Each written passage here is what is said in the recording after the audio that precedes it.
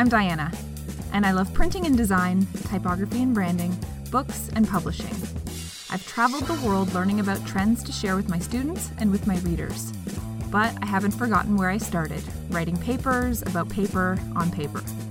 And now I've created a podcast to share what I know with you.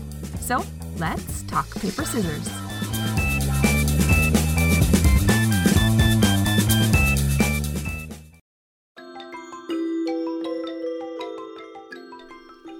In January 2018, our family was looking to adopt a dog. Our previous family dog, a Shetland sheepdog named Molly, left this world the previous November.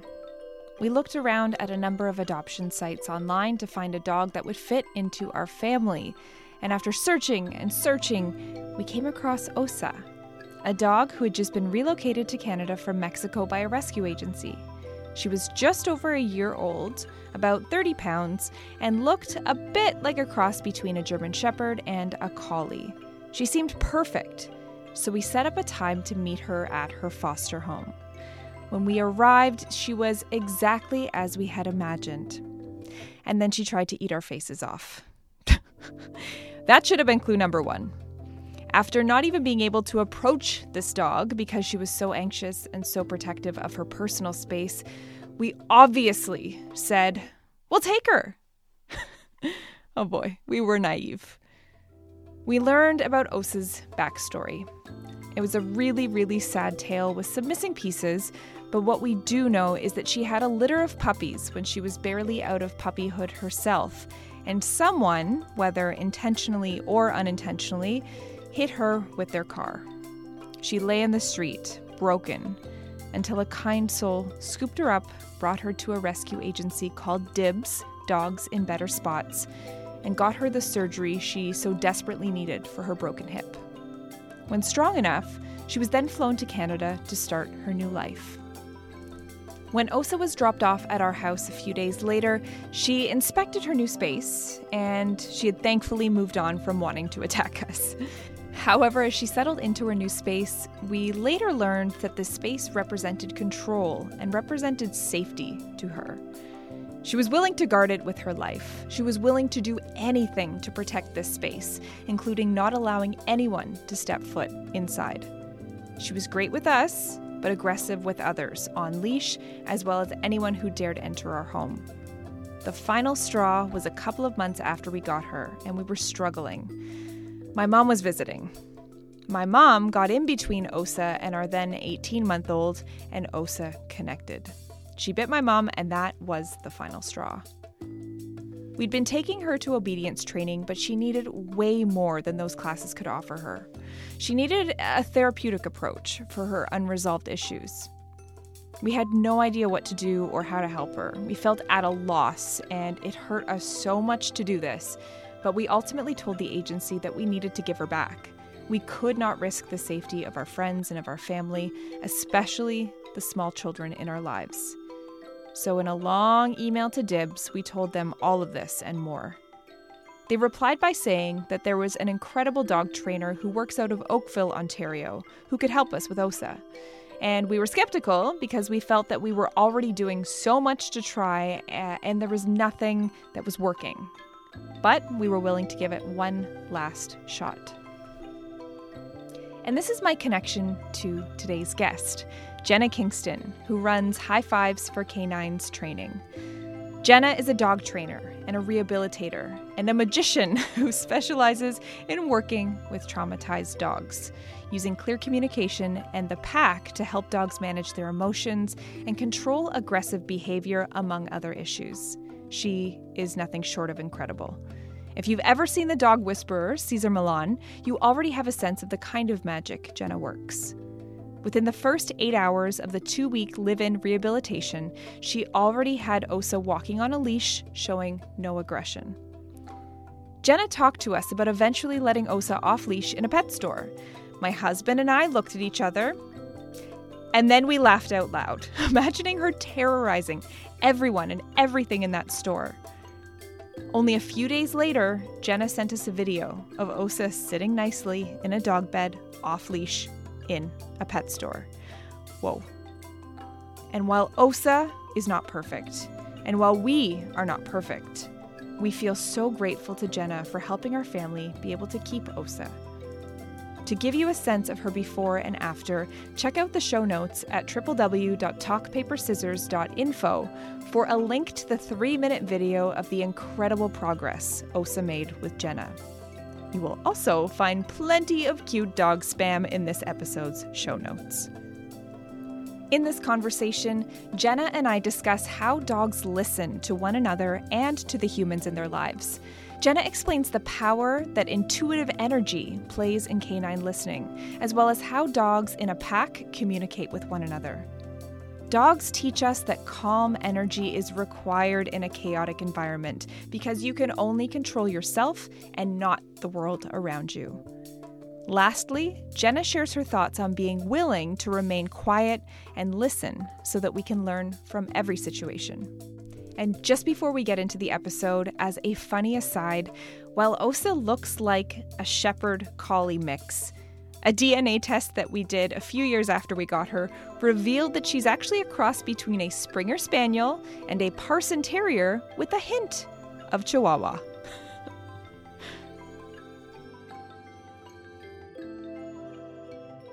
Who is Jenna Kingston in a nutshell?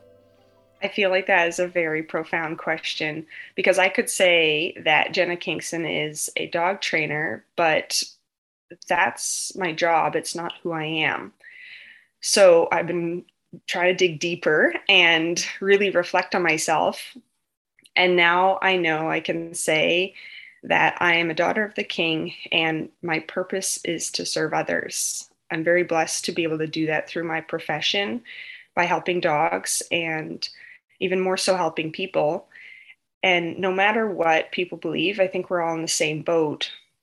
We're all souls and physical bodies on this journey of life together. And by being able to help each other out, I think we open up ourselves to experiencing love and creativity.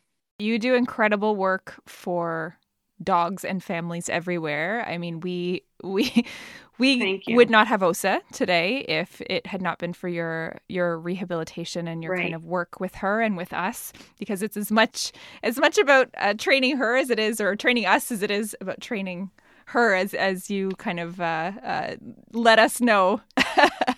For sure. Right. For sure. That one, what was it, 9-day board and train? Right. And we were on the fence about whether it would work out or not for you guys. So I'm so glad that it worked out, that she's still with you. That is just a real testament for sure. Yeah, she is now just lazy. Yeah. She's now just like a lazy, chilled out version of herself. That's so great. That's awesome. Totally different than what she was. Yes. Very aggressive, very, just very, well, a traumatic upbringing. Anyway, this is not about Osa, but... but that's so great. Yeah. And I'm really excited to dive into this conversation with you about listening and creativity, because I think your work with dogs and your work kind of using a lot of nonverbals and a lot of picking up on energy of dogs and humans, I think there's so much to be learned there. So sure. I guess my very first question that I have to ask you is, how do dogs communicate? And more specifically, how do dogs listen to one another? Mm-hmm. That's a great question. I think that a lot of people overlook this. A lot of people, might know about it because when Cesar Millan came on the scene, I think he brought a lot of things to light. I think that was the dog trainer boom. He opened the doors for so many people. And I think even if people are aware, maybe it's more of like a subconscious awareness that even we as humans use energy, right? Like you said, that energy, that unspoken energy that you feel between each other or even with animals. And they really sense that. And the dogs living so closely with us, they've obviously learned, they're very intuitive, most of them, and they can pick up on that. That's how they communicate with each other. And then the energy is kind of harnessed and projected through body language and, minimal verbal sounds when it comes to the dogs. But for us, it's something I think that we overlook because we're just so visual and also using the verbal side of things all the time, using a verbal communication, we don't realize sometimes that we are communicating through energy, but we do it whether we know it or not. And I feel like dogs are masters of that. So they definitely are always communicating with energy first. And I think we don't really think of that when we're communicating all the time. But when you get into that mindset of using energy, that's where it's easier to communicate with the dogs, because you're more so focused on how you're feeling when you're communicating, instead of just trying a verbal communication, English or any language, with a totally different species that isn't going to understand or pick that up. And if they do, they're going to pair it with the energy we're feeling right at that time.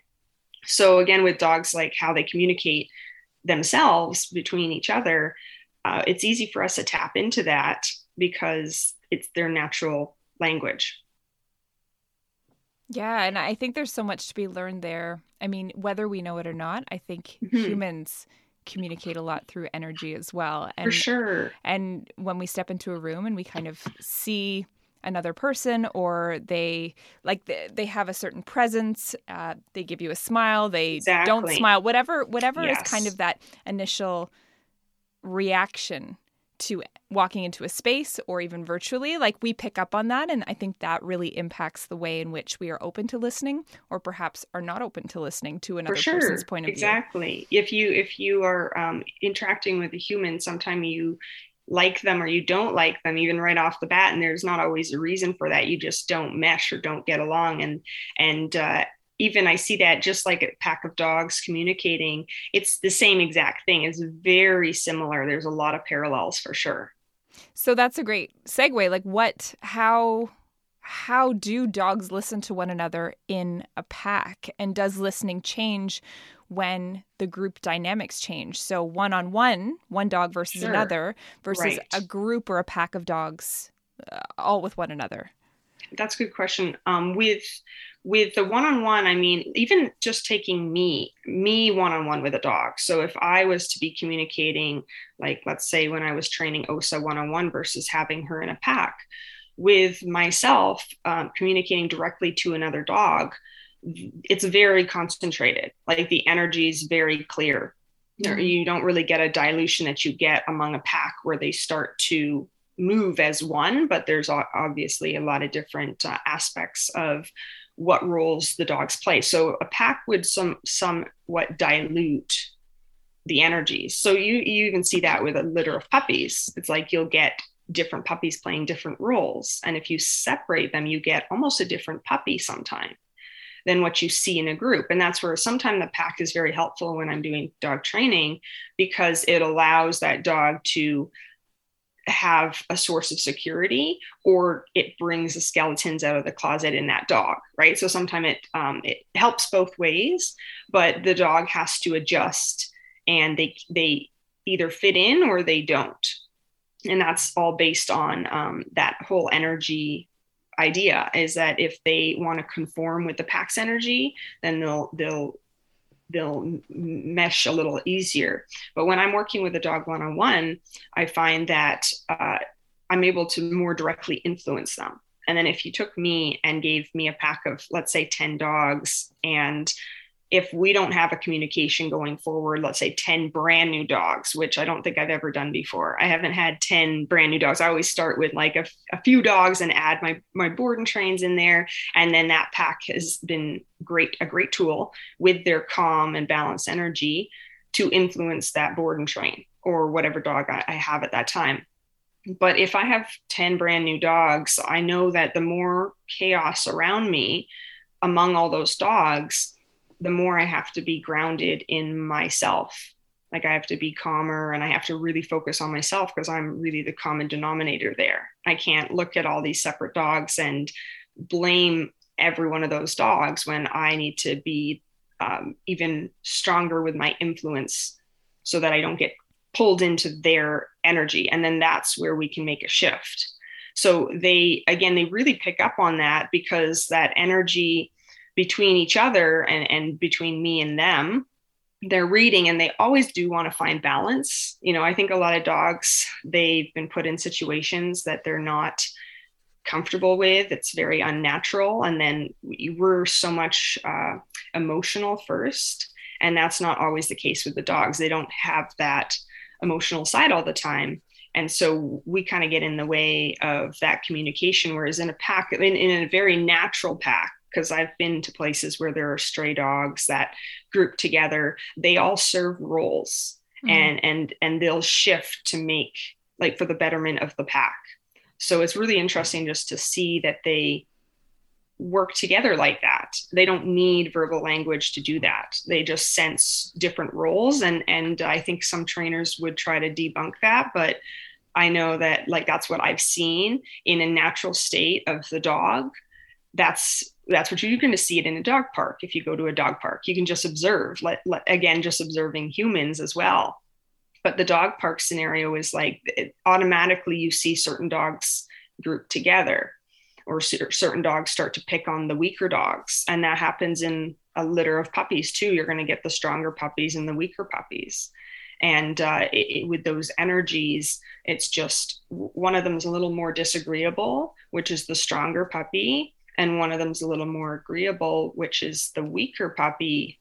But if you're not careful, they start to take advantage, right? And that happens, I think, with us too, is like, if we get a weaker puppy, but we're weaker in our energy source because we're more emotional, that puppy is automatically going to have to capitalize on our energy, just because that's how they've been brought up in a litter. Essentially, the litter is the pack, and then the family is the pack. And that communication doesn't go away, even if we don't acknowledge it. Yeah, it's fascinating. And I think the thing that struck me most in all of the great insight you just provided, and something that maybe we can kind of dive into a little bit more, is this idea of having to almost double down on your calm energy when chaos is reigning around you. Because that's right. And my instinct, if chaos, whether that is a whole pack of dogs who are new to me, or whether that's in a situation where I'm in a room full of people who I don't know or who are new to me. Yeah. It's this idea that we can't control them unless we control ourselves first. Exactly. Yep. That's right. I think that when we focus on ourselves, then we're not actually caught up in other people's energy, and you can control, all you can control, as you said, is yourself, really. So when I'm working with somebody who has a dog who's walking down the street and they run into environmental triggers like a squirrel or another person's energy, I think we have those bubbles around us, those atmospheres that come into one another. And like you said, we're reading that. And dogs, I think, are even more perceptive than most people. So they're reading that from a distance. But if we aren't in control of our own bubble, how do we think we're going to be in control of anything else around us when we come into those scenarios? It's almost like a safety net for us to be able to regulate our own energy and not be thinking about what the other person thinks or what's the other person feeling or all that stuff. It's being a little more aware. And as you said, just going the opposite way. So if you want to bring some control to your chaos, you can't follow the chaos, right? You can't take it onto yourself and get all wrapped up, because then, I mean, even though I don't use the word dominance, or there's an alpha, I don't use that often, but essentially, if you're following chaos, you're not the leader. You're not taking control. You're not taking control of yourself and what you can influence in your own bubble. So the human ends up being follower with weaker energy. And then, of course, like I said, even in the litter, the stronger puppies take advantage. So that's what's going to happen when people go out walking with their dog, or their dog meets another dog. If you're not in control of that bubble, or even among humans, there's an automatic hierarchy that ends up happening, right? And that's where I think it's really good for us humans to have boundaries and stuff that allows us to see if what we're doing is serving us or not. And so taking that idea one step further, and I want to ask you, when you have that chaos around you and the only thing you can control is your bubble, and that's going to allow you to kind of listen or take control or be the leader in that situation, what physically is happening in your body in terms of how do you make sure that you are exuding calm energy? Like, what does that look like? Yeah. I find that one big thing that people do that I try not to do is when I'm feeling a little chaotic, I try to talk less. So I try to remove myself out of the way. Like I don't, if I start to feel like something's going on that's personal, or I put more pressure on myself, it's really about trying to get yourself out of the way. So even though you're focusing on yourself, you're not allowing these thoughts to come in that are saying like you have to be a certain way, different expectations, putting pressure on yourself. A lot of times it's as much as possible detaching. And I think a lot of people start to talk, to explain themselves, or to cover up what they're feeling. They use verbal communication, but it really is about getting quieter as much as possible in every aspect, just getting quieter and observing and not having to get caught up in different social norms just because that's what's expected. It's like, if you're not feeling great, just covering it up and going along and using verbal communication to try to create like a little umbrella is not very healthy. So what I tend to do is, let's just take the example of if I have a bunch of dogs that, even like I said, 10, but that's a lot. Like, let's say it was even three. I have seen your packs of dogs. I have seen photos of like 20 dogs all lined up perfectly anyway, yes, you are the leader of the pack. Thank you. But that's where like you kind of have to get yourself out of the way and realize that when, like in my case, when I start to get quieter, I'm not focusing so much on control of the other dogs. So I get quieter. It's really important to breathe. That's another one that I do. Lots of deep breaths, and I don't even zone. I try really not to zone into the issues. I try to detach myself. So less talking, getting more quiet, breathing, focusing on the moment, all those little things that are really, really hard to do, when we think of it, because we're going to be thinking of, even if I was to be walking dogs down the street, and one of my biggest challenges, I think, when I was younger doing this was, you're walking by a bunch of houses and automatically you can get very self-conscious. You walk by some people, you're thinking of what they're thinking. And I think that automatically lowers a lot of people's energy to a weaker place.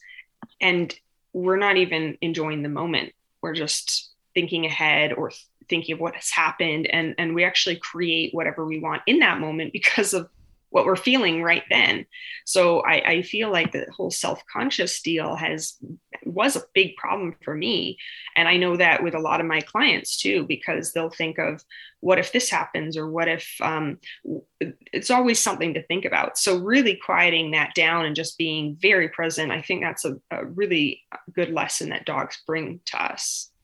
Mm-hmm. You said so many things that I resonated with and kind of, I think, hit the nail on the head there. So I just scribbled down a few of them. Yeah. In terms of getting quieter, in terms of detaching from the emotion of the situation, and the big one is not focusing on control and just really listening becomes of the utmost importance. Listening to the surroundings, listening to ourselves in those moments of chaos.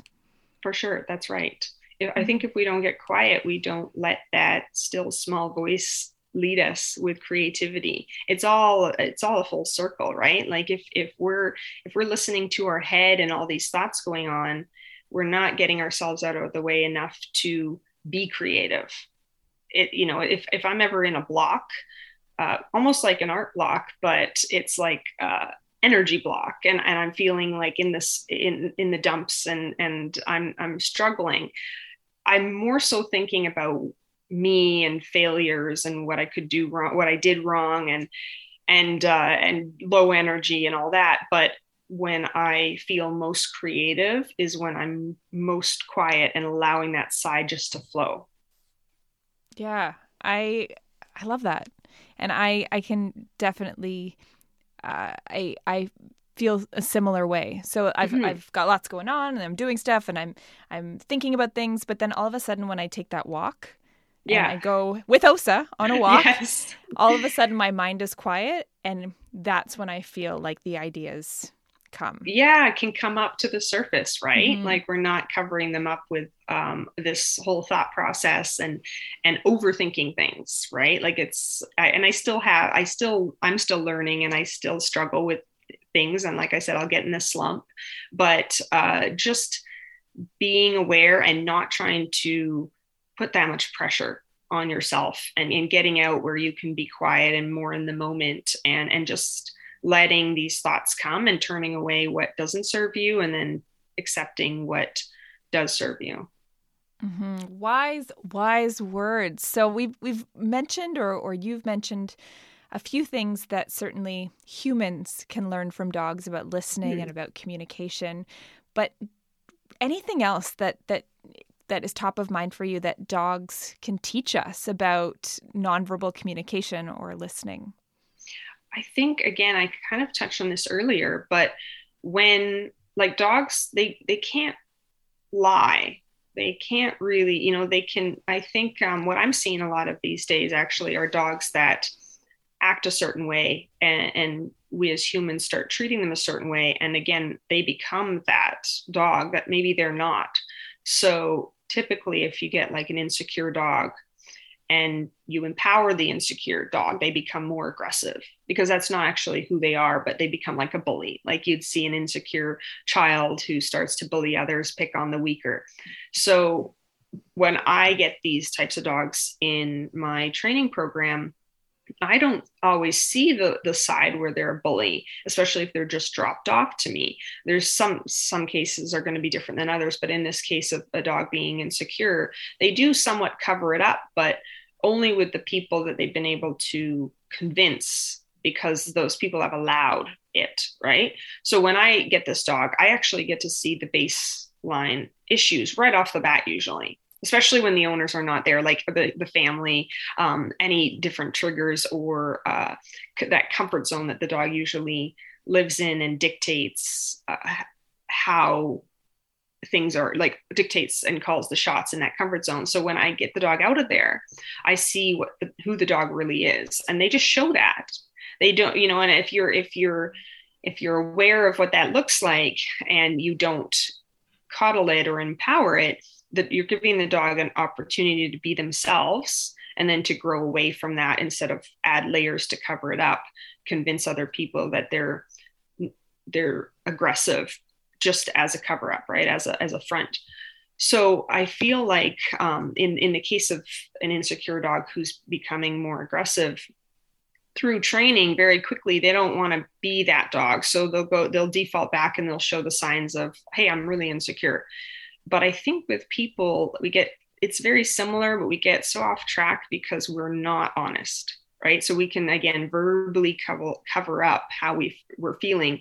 And I think we can trick a lot of people. We say something and people accept that. And I've had to learn myself too, that sometimes if I'm feeling a certain way, it's not always me, but it's who I'm around. So being aware of that energy and that feeling in me, and thinking, why am I feeling this way when maybe I don't usually feel this way?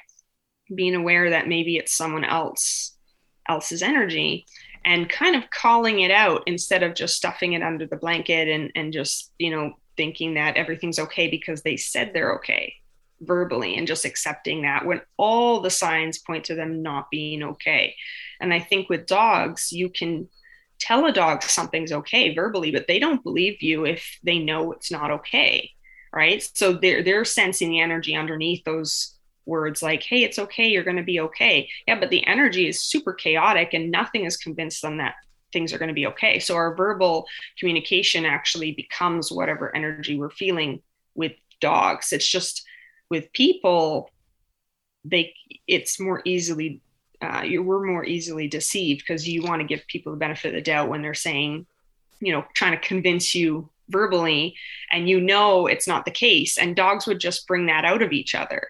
And if you're a balanced person, you can start to bring that out. And I think in the long run, it's to help everyone around you, to make sure that you're not taken advantage of, or that they're not in a bad state, whether it's a friend or family, and being able to help those people get back to balance. I feel like that's where seeing how dogs communicate and how it's so pure, and there's the ulterior motives really aren't there for a lot of dogs, especially in my pack. I feel like my group is so balanced just through all the work and who they are and their energy, that they're going, when they see a dog that needs help, they'll go and help that dog. They won't capitalize on that dog and turn it into a vicious cycle. So yeah, I feel like seeing that and seeing that we should be able to do that with people and help people in the same way is where you get to be most selfless. And that's what I think dogs embody. Yeah, we don't deserve dogs, do we? No. It's so great that they're here to remind us of all this. They have so much to teach us. And again, I was scribbling down some thoughts and ideas, but the idea that people affect our confidence or our energy for better or for worse, and understanding those subtle nuances. And ultimately that actions speak louder than words. Yes, that's right. A dog won't believe you until they see that there is something to believe. Whereas we have language, or we have the ability to be a little more deceitful, and perhaps that is rooted in societal and cultural norms, that's rooted in our everyday interactions and our patterns and all of those things. I'm not a psychotherapist. I don't pretend to be, but it's all connected though. Yeah. Dogs can teach us so much about how to be our most authentic selves. Yes, that's right. Exactly. Yeah. I love that. And I guess just my last question for you, Jenna, is looping back to this idea of the intersection of listening and creativity and what lives there.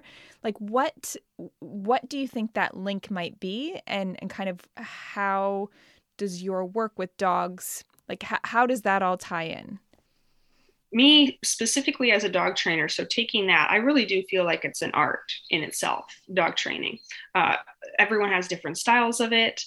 Some people are naturally talented, and then some people are going to school to learn about it. And really it comes down to learning from the dogs themselves and being open. And like I said, in that case, also being quiet, so you're not throwing your ideas out there that might not be serving the situation in front of you. And then knowing that every dog is different, it keeps you on your toes. Every case is different. And it is really about the person at the end of the day. If I'm working with someone's dog and that human source of energy, because the dog can be very different depending on who they're with, right? We see that all the time. If someone takes the leash and has that direct connection, the dog can shift. But I've had lots of cases myself where I'll take the leash and the dog will challenge me as well. And they'll challenge me in ways where maybe, part of that's their past. And then part of it's, so the past, the baggage or whatever they've gone through, past triggers and associations. And then part of it is that we really have a very pushy dog who's capitalizing in the moment and trying to see, hey, I push a lot of people around. Can I push you? So it causes me to have to be very creative with my approach. And I know a lot of trainers and beyond, a lot of people are taught to just stay in a box, right? Like not to think outside that box. And that's actually ended with a lot of dogs being euthanized because certain trainers or people think there are no other option. And they're not even willing to open their ideas up because they're so stuck in a belief system. So when I see dogs and I'm seeing how they interact together and I'm mimicking a lot of that same language, it makes sense to them and fulfilling their needs. If something's not working, I'm not going to try to stick that square into a circle hole. It's not working. I can't pound away at it. It's like you have to shift. And if you have to shift, you have to be creative enough to let go of old ideas and try to find new ideas, which I would say kind of causes you to go into a chaotic state. So then once again, you have to be quiet and able to listen to what ideas come your way instead of staying in that little comfort zone. It's almost like it's a repeat. It's the dog. I'm taking the dog out of the comfort zone, out of their comfort zone so that they can learn. But I also have to push myself out of my comfort zone to be comfortable enough to learn different techniques and to not think that I know everything because another dog comes along and they'll teach me a whole new bag of tricks. I've been doing this for years, I would say 15 years, and I still have these cases that come around that have me doing different things that I've never done before. But if I just came into it thinking, me, I have to figure this out. I'm the teacher, so I have to come across like I know everything.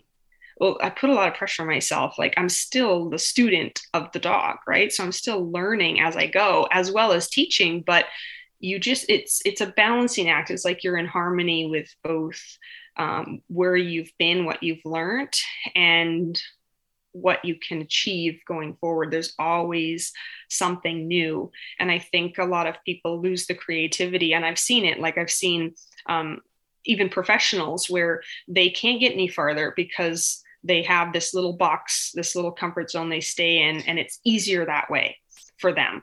And it doesn't allow people to become creative at all.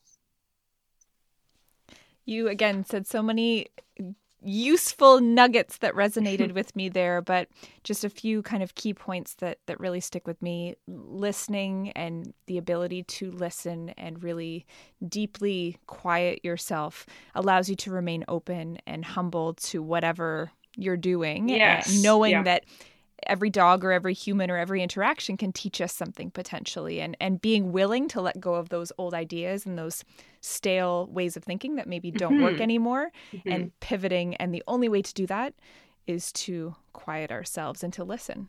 That's right. And I feel like it's something like, it's like a leap of faith, right? You have to let go of something to achieve something new and to go forward, because the answer will come when you're open and when you're, not being impatient and, again, getting yourself in the way, or trying to push an ideology that is just something that, has served us, but we're not growing from that. And like, that ends up becoming a big problem, especially when working with dogs, because they don't take that very well. They don't understand that. They want something much more natural. And so that just, again, getting us into that mindset is very important. And being aware that maybe our dog's issues are a door to bring our creativity out, instead of putting blocks down and thinking, oh, that's our dog's fault. Our dog is doing things that's just because they're this way or that way, and not realizing that we're the same way, because they're kind of a reflection of that at the end of the day. Mm-hmm. And so keeping open and allowing us to continue to listen also makes it so we can't make excuses, or we have to be open to kind of these creative solutions. That's right. Exactly. Well, thank you so much, Jenna, for your time and your energy. Thanks, and Diana. your awesome insights. We are so grateful here in the Varma household of your talents and your abilities, because Osa is a very valued member of our household, and we're so grateful. I'm so glad. This is great. It really has come full circle to think back 4 years ago. And even then, Osa helped me, because I think it was soon before that my first dog passed away. And that was a really hard time for me. So I always look back at that time in my life, and Osa always pops up. She's always in connection with me. So that she helped me just as much. That's awesome. Thank you, Jenna. Thank you.